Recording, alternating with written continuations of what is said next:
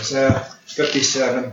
For thus saith the high and the lofty one that inhabiteth eternity, whose name is holy. I dwell in the high and the holy place, with him also that is of a contrite and humble spirit, to revive the spirit of the humble, and to revive the heart of the contrite ones. And we know the Lord will bless the reading of His Word this morning. Just last week we brought an introduction to this verse and the spiritual backdrop, if you like, the spiritual climate that was what was happening at that time in Israel. And we just pulled back into the previous verses, the previous chapters, and we've seen a great decline, a spiritual apostasy that was taking place in Israel at this particular time. We see, first of all, there was a failure in the leadership across Israel as they were interested in the things of God, basically for their own means. And the Lord called them greedy dogs. And there were shepherds that could not understand, and they were looking out for their own way. And then we've seen the effects as the shepherds and the leaders of Israel, as they fell into apostasy, they led the whole of Israel astray. And this was just prior to the judgment of God that God would bring upon Israel, that they would be led into captivity, the Babylonian captivity. And we see as the people began to, in its spiritual idolatry and spiritual adultery, there was the spiritual fornication as they began to serve other gods. They began to turn away from the one, the true and the only God, and they began to go after other gods and raise up idols. And they were just disinterested in the things of God, and they began to become weary in the greatness of their way. And they said, this is what was being said in Israel. I believe this is what is being said in the streets across the United Kingdom and Ireland today. There is no hope. There is no hope. But even in saying that, they weren't willing to turn back to God. They just said, there is no hope. We're weary with the way that we're living and how we're going. But even in all of that, they weren't interested. They weren't grieved about their sin, and they just wanted to carry on in the way that they lived. And the Bible tells us that really what was happening in Israel, it was sinking deeper and deeper. Actually, it came to the point that it actually sank into a place that the Bible says it was like hell. And we looked at that. The nation that forgets God shall be turned into hell. That is what is happening at this time. In our nation, it is sinking deeper and deeper into darkness and sin and witchcraft and spiritual, every type of manifestation of spiritual wickedness. As the Apostle John writes so clearly, it is an antichrist spirit that is on the rise. In every form that we look around us, if you watch what is happening on the front, there might be a particular agenda that is put at the forefront of something, but the spirit that's behind all of this is an antichrist spirit. And that is what's happening in our day. The whole, have you heard of the Extinction Rebellion? That's the people that are blocking the roads in London, and they believe the world is going to end in 12 years. But if you go behind these fronts, that the climate change people, it is absolutely demonic. They paraded themselves at the Glastonbury Festival. If you get a photograph and see a photograph as they're all dressed in red and they paint their faces white and they begin to make different ceremonies and ancient spiritual sacrifices, this whole thing is demonic. So whatever the avenue that it's rising, whether it's a media, climate change, human rights, the whole agenda that is being driven at us today concerning gender and everything else, there is a spirit that is at work. It's an antichrist spirit. And we were drawing the parallels of, in the book of Isaiah here, leading up to this wonderful verse, we were drawing the parallels spiritually of where things were moving towards the spiritual backdrop. And then the prophet speaks just in this verse 15, God, in the middle of all of this, says, for thus saith, he introduces to us a revelation of who God really is. In the midst of all the sin and all the apostasy and all the works of darkness and all the antichrist spirit that's at work, then the prophet says, thus saith the high and the lofty one that inhabiteth eternity, whose name is holy. I want to declare to you who God really is. I want to bring to you today, someone is going to speak. There's a word of the Lord, and his name is the high and lofty one. He inhabiteth eternity. His name is holy. It seems so far from where everything was at. The darkness, the sin, the deprivation of man, the wickedness of man. And the prophet begins to declare, I want you to listen to the words of the Almighty One. There is a God. There is an Almighty God. And He is high and He is lofty and He inhabiteth eternity. And His name is holy. A revelation really of who God is. Could I probably start by saying this morning, this is what is required again in the church of the Lord Jesus Christ. You see, the world are dead in trespasses and sin, and they're blind. They cannot see. But what a tragedy it is when God's people who are called by His name begin to develop spiritual cataracts, that they cannot no longer see the reality of who God really is. And when that begins to happen in the church of Jesus Christ, it happens through compromise, and sin comes in, and then blindness becomes a reality in the vision of the church, and they lose sight of who this Almighty God is. And that's the tragedy of our day. A revelation of an Almighty God. A reverence for who He is. Because what happens, brothers and sisters, there was once a time that even society reverenced God. They reverenced who He. There was a reverence for Him. That's moved from having a reverence for Him, and it's moved then to an apathy. We're indifferent to the things of God. But now it's moved from an apathy to an open hostility against God. That's where we've come to. It's no longer you do your thing, we do our thing. Now it's hostility against the people of God and God Himself. And so we see here a revelation of God that comes, and you'll find in the Bible throughout the great testimonies of Scripture throughout the old, people grasp a revelation of who God is.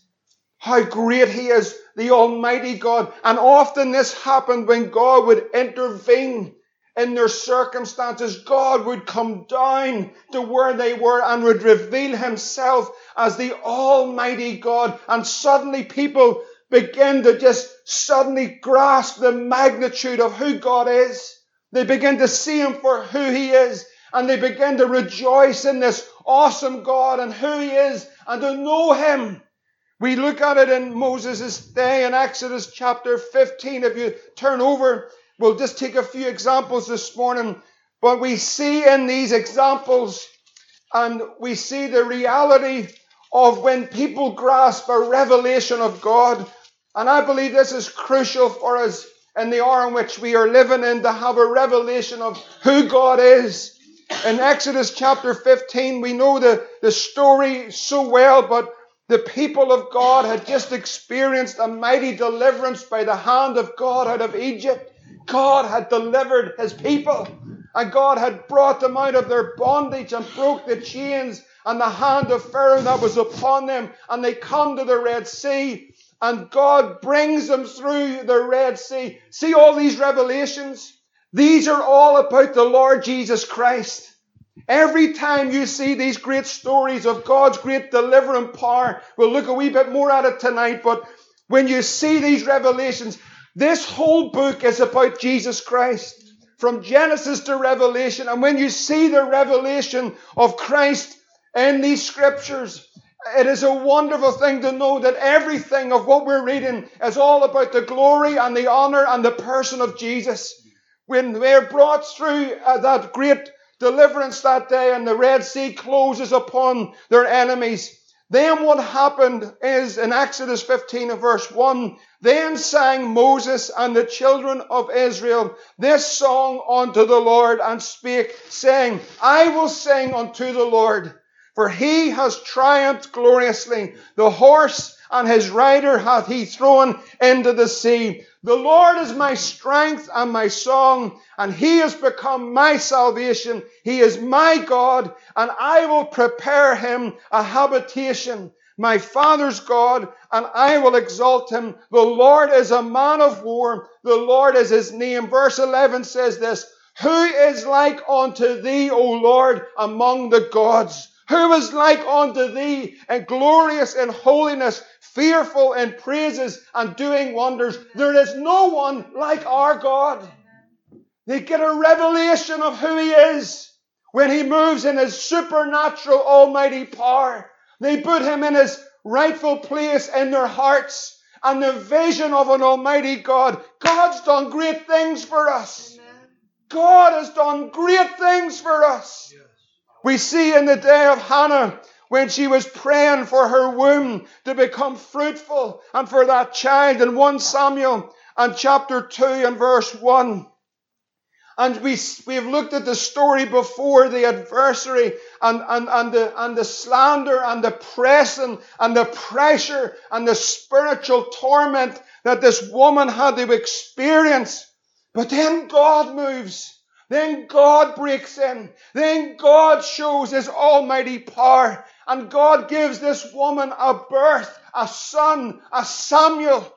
And she says in 1 Samuel chapter 2, and Hannah prayed and said, my heart's rejoicing in the Lord.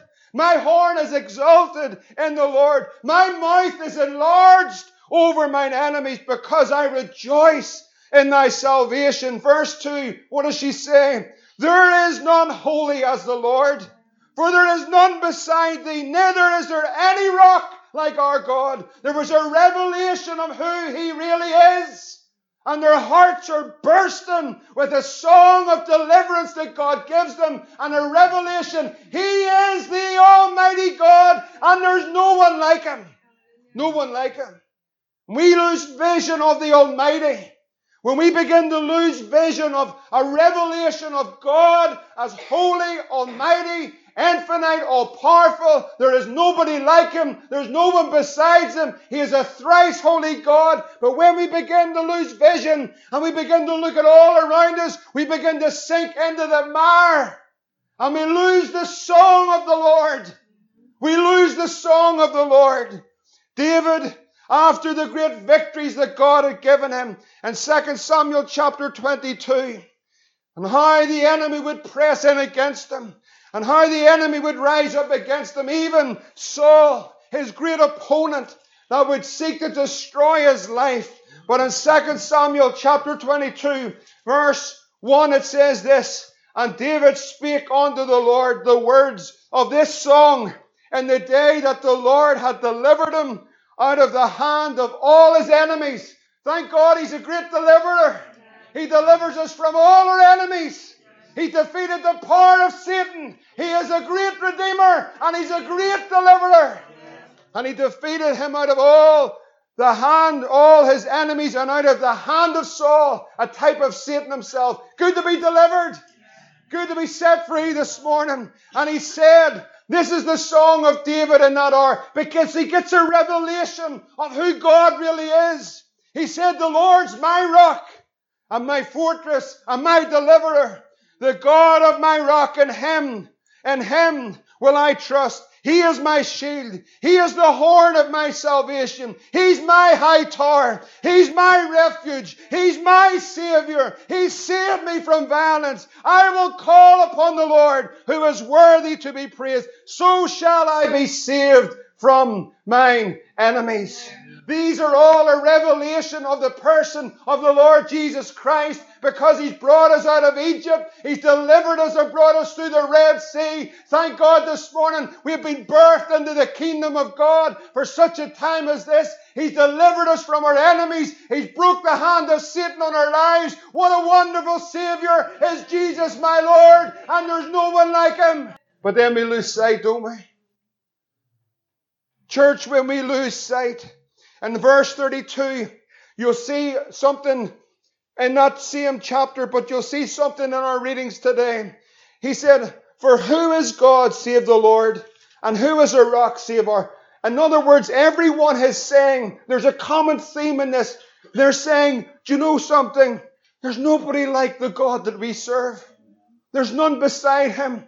There's none whole. There's no one is even close to comparing to our God. They get a revelation of the Almighty God.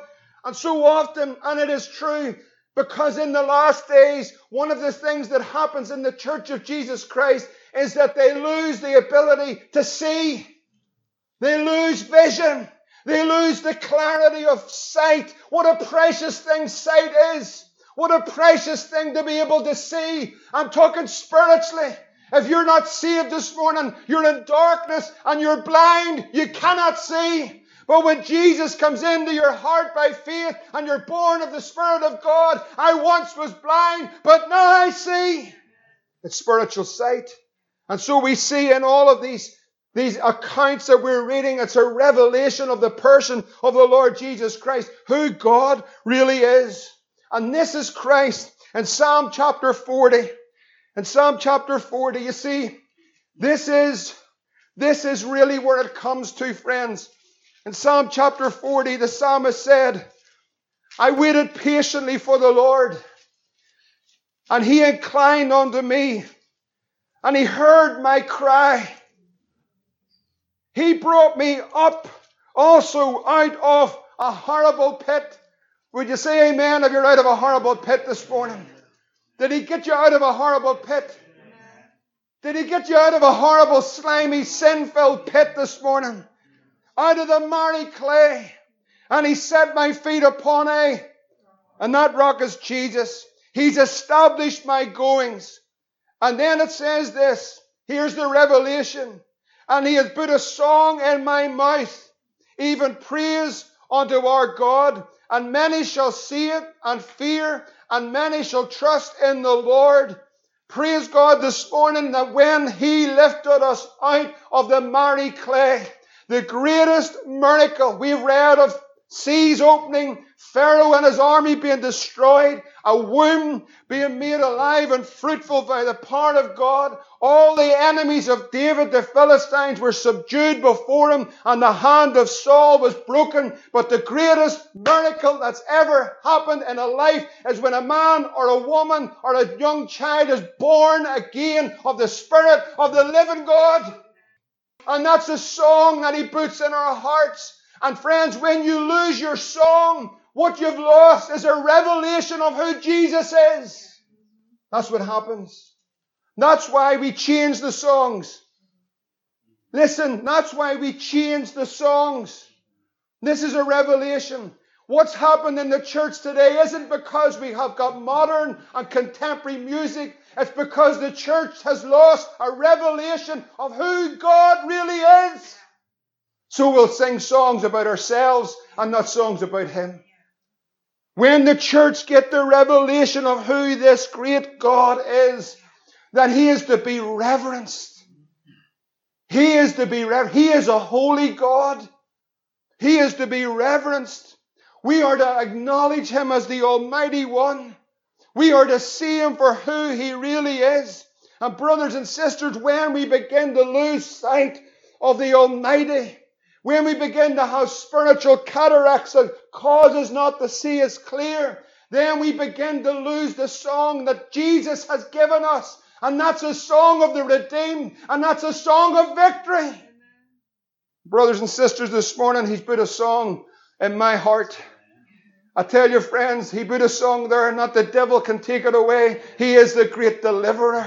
He is the Almighty God. But we're living in a day where the pressure and the pressing and the influence is to get our eyes off him. It was the disciples that were in the ship that was covered with waves, but he was asleep. And the disciples said, Lord, save us, we're perishing. And he said unto them, why are you fearful, O ye of little faith? And then a man called Jesus stood up in a boat, and he rebuked the winds, and he rebuked the waves, and suddenly they ceased. And the disciples said, what manner of man is this? What manner of man is this? A reverence for the Almighty God. Who is like him? There is none beside him.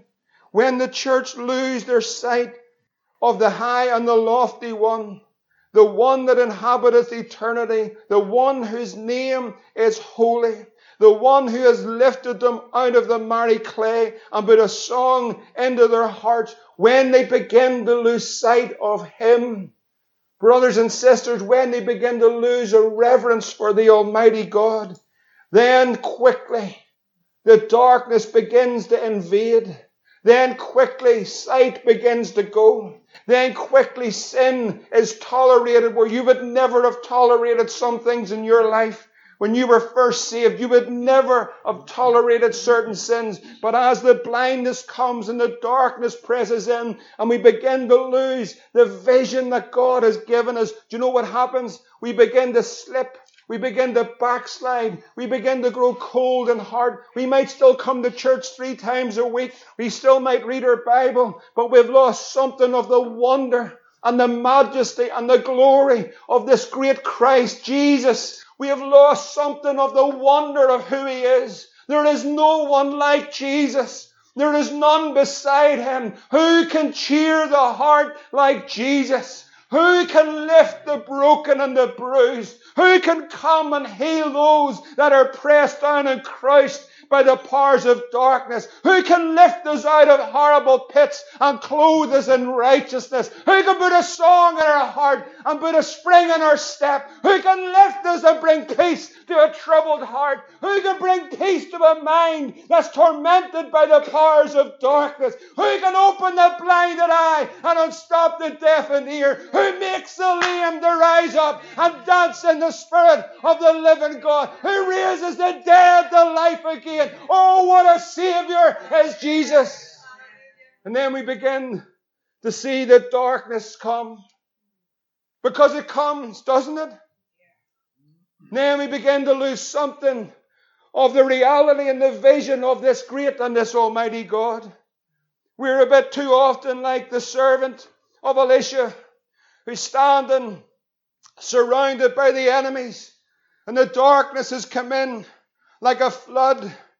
And there's the young man looking at all the powers of darkness and the prophet of the Lord beside him. And then Elijah prays, and what a prayer it is. Lord, I pray Thee, just open his eyes this morning. What a prayer. Oh, if there was a prayer to be made this morning, Lord, open our eyes this morning. And then he's suddenly seen, brothers and sisters, he opened his eyes and he saw, and the mountain was full of horses and chariots and fire round about Elisha. The angel of the Lord encampeth around them that fear Him. You might be in the battle. You might be in the war. You might be up against it. You might be facing the headwinds. Brothers and sisters, if God's for you, who can be against you? His name is holy. His name is holy. What manner of man is this? We have been taught by the Lord to pray this prayer.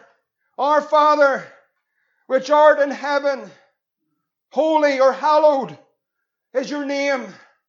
There's only one name in this world today that they'll use as a curse word, and that's the name of Jesus. You've never heard them take the name of Muhammad or Hare Krishna or Buddha in vain. Have you ever heard that? Have you ever heard anyone say that? But the name of Jesus. His name is holy. There's no other name but the name of the Lord Jesus Christ. Do you know what shocks me? When I met our friend across the road before he went back to Turkey, he could hardly speak English, but nearly one of the first things he could do was take the name of the Lord in vain. That's nearly one of the first things that he learned in English, was to take the name of the Lord Jesus Christ in vain. Isn't that a sad reality? The name of the Lord. Mary sang this song. For He that is mighty hath done to me great things. Can you say that this morning? Has the Lord done great things for you? Come on, has the Lord done great things? Has the Lord done great things for you, brothers and sisters? You know, when we get the chance, someone share a testimony this morning. Listen, we get beyond the double doors. There's no problem with most of the people in here chatting. But then this side of the doors, this is where we should really do our talking. Has the Lord done great things for you? Praise the Lord. Great things He's done. And then she said this, and holy, holy, holy is His name. You see, He's a holy God. And the power of revival really comes in the life of Christ. One of the revelations that God gave me this morning, He's holy. His presence is holy. It's the purifying of the bride. In the year that King Uzziah died, a revelation came to the prophet Isaiah, and he said, I also saw the Lord. He was high and lifted up. He was holy, holy, holy is the Lord. The whole earth is full of the glory of the Lord. The angels cried that He was in and seen and revealed in His place and glory as the holy God. He's so beyond our comprehension. He's so high. There is no one like Him, but the wonder of everything is this, that God Almighty, Jesus Christ, stooped so low for you and for me. Isn't that the wonder? That He came down to my horrible pit to lift me out? Is that not the wonder that Jesus in Philippians 2 and 8 says, and being found in the fashion as a man, He humbled Himself. He became obedient unto death, even the death of the cross. Is that not the wonder of all of this? The high and the lofty one.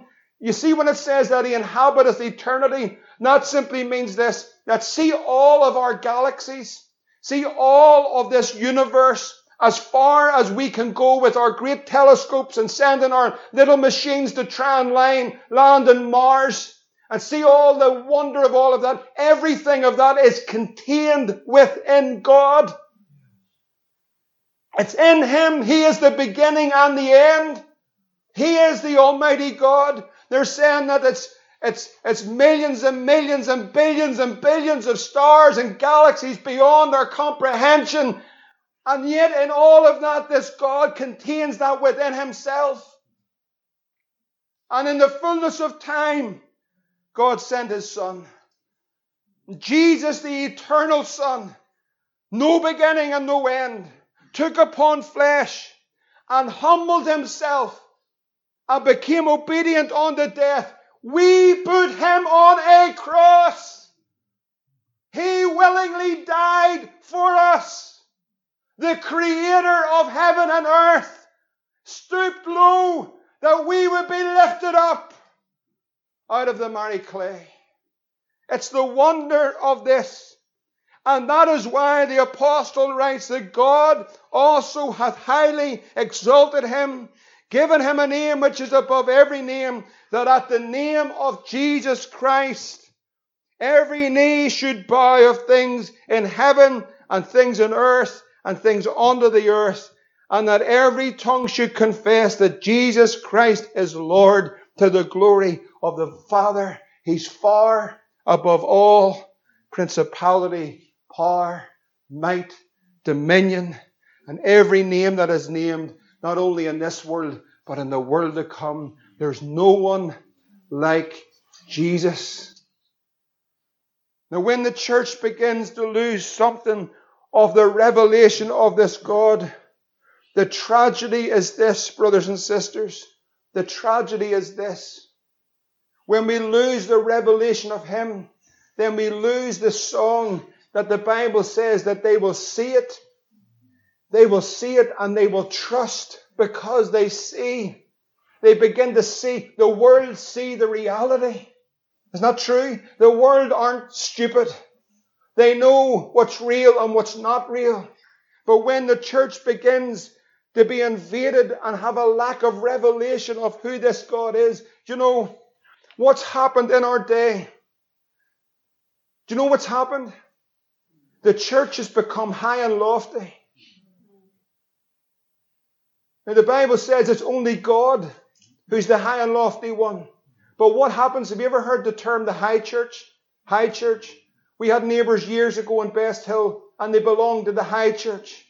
This is a term that's used amongst most of the traditional church, certainly the Anglican circles. I'm not saying anything against the Anglicans. I'm just saying this is a term that's used, that their emphasis is on the ritual, the robes, the form, the whole outworking of all of that. This is the high church. Do you know, sadly, brothers and sisters, the church has been so high and lofty today that do you know where the miracles happen? In the low place. But we become so high and lofty, we become so religious, even in the low church, we're supposed to be the low church in their terms, right? We're the low church. But it's more than just a term or a name. When Jesus came into the world, he sat with sinners. He went down to the drunkard. He went to the prostitute. He went to those, not to partake in their sin, but to bring the gospel of the Lord Jesus Christ. And the poor heard him gladly, and the miracles happened. But when the church becomes high and lofty, we're the church now. We're the people. And then we lose the life and the power of a risen Christ. Because God's not going to move through the high and the lofty, but he comes way down to the low place. The miracles happen in the gutter. Don't they? Why? Because he saves people like me out of gutters. He saves people like Stephen Nixon out of gutters. Listen, if you're saved, even if you were saved at 4, you were saved out of the gutter. The gutter of sin. And so the church has become the high and lofty place. But God's the high and lofty one. What does the Bible say? He will resist and give grace to the low. And that's what happens. The church has become the high and lofty. Respectability has quenched the power and the life of Christ to reach a broken world. Brothers and sisters, we need to break the walls down. I don't mean literally, but we need to break the walls down. We need to break the respectability that comes that we're the high church. Listen, here's where the miracles happened.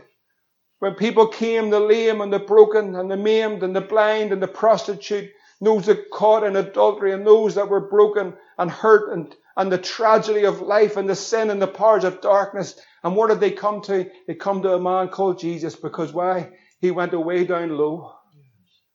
The high and lofty one came away down low. Then we get saved and we have a passion for the lost. We want to see souls saved. And then 6 months goes past. And then a year goes past. And then we start getting churchy. And then we become a wee bit high about ourselves. And then we get a wee bit lofty. And then, brothers and sisters, we lose the reality of the life and the power and the privilege it is to be saved, and the mission and the commission that's been given to us to go beyond the 4 walls of a building and win people for Jesus. We don't have to have on the calendar an outreach for it to be an outreach church. Isn't that right? It's the heart, it's the very person of Christ that will go into the highways and the byways. If someone says, I feel burdened to go into the streets of Belfast, you don't need to wait.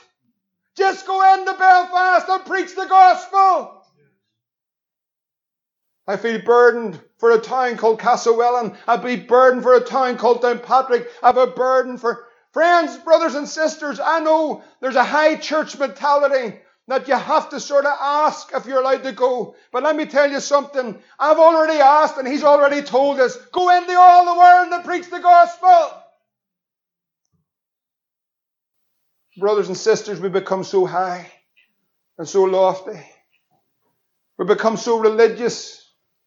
And then we can pray and pray and pray and pray and pray. But if there's not a humility of heart, if there's not a contrition, if there's not a place where we come and we fall on our knees and say, God, we need your life and your power. We can pray. I know Brian would be the same. We can pray for revival for 100 years every day for 10 hours a day. But unless, we heard even a few weeks ago in the revival prayer meeting, unless we're willing to humble ourselves. Can I ask you a question? I'm going to leave you the answer as I'm closing this morning. How do you humble yourself? How do you humble yourself? I know a lot of people think he should be humbled or she should be humbled, or your man at the back, I hope he's hearing this. I'm going to ask you, because I'm asking me, how do you humble yourself? I've found this out, and Nikki's probably tired of me asking this question. How do you humble yourself? But how do you humble yourself? Because I can be so convinced that I've humbled myself, but I'm not really humble. How do you humble yourself? If my people here called by my name, what does it say? Shall humble themselves. I can be convinced that I'm humble. But when I ask God, am I humble? What I'm convinced of may suddenly disappear and realize that I'm not as humble as what I think I am. Let me ask you a question. How do you humble yourself? Do you want me to say what I believe? I believe that you can't without the grace and without the ability of God. Do you want to know why? Because I can think that I'm humble, but it's only God knows your heart. And I can do humble things, but that doesn't mean I'm humble. And I can have a humble look on my face, but that doesn't mean I'm humble either. But are we willing to say, God, we know that even in ourselves we can't do it. We can't humble ourselves the way you would want us. Because, friends, if we're believing for revival, and we are, if revivals always come, we're just reading about it, to revive the spirit of the humble and the contrite. That's where revival power comes. I want revival. I tell you, I need revival. But here's the place it comes. The broken and the crushed. Lord, would you humble us? Someone nearly fell out with me many, many, many years ago who said that they would never pray that prayer, God, humble me. Would you pray that prayer? Would you pray that prayer? Lord, would you humble me? Here's the good news. Revival comes to the humble. That's where revival comes. Brothers and sisters, we need revival. We need a move of the Holy Spirit. We need a revelation of this God. We need to see him high and lifted up. When we do, like Isaiah, woe is me, for I am undone. I'm in a place amongst the people of unclean lips. Lord, would you touch my lips? Because we need revival. The high and the lofty one will come low. Brothers and sisters, I believe the church needs to come low. We need to come low. We need to come down. You ever heard the term get off your high horse? We all need to get off our high horse. We need to come away low. We need to say, God, this is serious. There's a world, there's loved ones, there's people around us are going to hell as fast as they can. We need a move of the Holy Ghost. Lord, would you, by your grace, enable us to humble ourselves, and to turn from our wicked way. That's God's people he's talking about. It's not the world. God says, I'm going to hear. I'm going to come. I'm going to heal. Oh, brothers and sisters, we need God. We need God. Help us this morning, Lord, to humble ourselves, whatever that takes, and give us a revelation of really this wonderful Jesus. Lord, help us to come down, that you might move through us to reach a world that is broken. Father, this morning we pray, Lord, that you would enable us by your Spirit, by your power, to bow the knee afresh this morning, to allow you to do the work that only you can do by your Spirit, to enable us to be the people that you want us to be. Lord, we're not interested in what men think or what men say. Lord, we're not interested in religious motions and going through religious activity. Lord, we want the reality of your presence and your power to move through this land again. So God, this morning, as we spend just a few moments, we ask you, Lord, by your grace, enable us to truly humble ourselves before you. Lord, you know our hearts. You know we're prone to wander. You know that, Lord, at times we're indifferent, we're cold. Lord, you know and have seen our tears. You know our battles, our weaknesses. Lord, you see our sins, our habitual sins, our failings. Lord, you see everything. Yet you're willing to come so low. And you're willing to come to us. And you're willing to meet with us when we just humble ourselves and say, God, we need you. Lord, this morning we do honestly need you. We really do, Lord. We really need you, Lord. Would you help us this morning? Would you help us this morning to see you afresh? And would you touch your people again?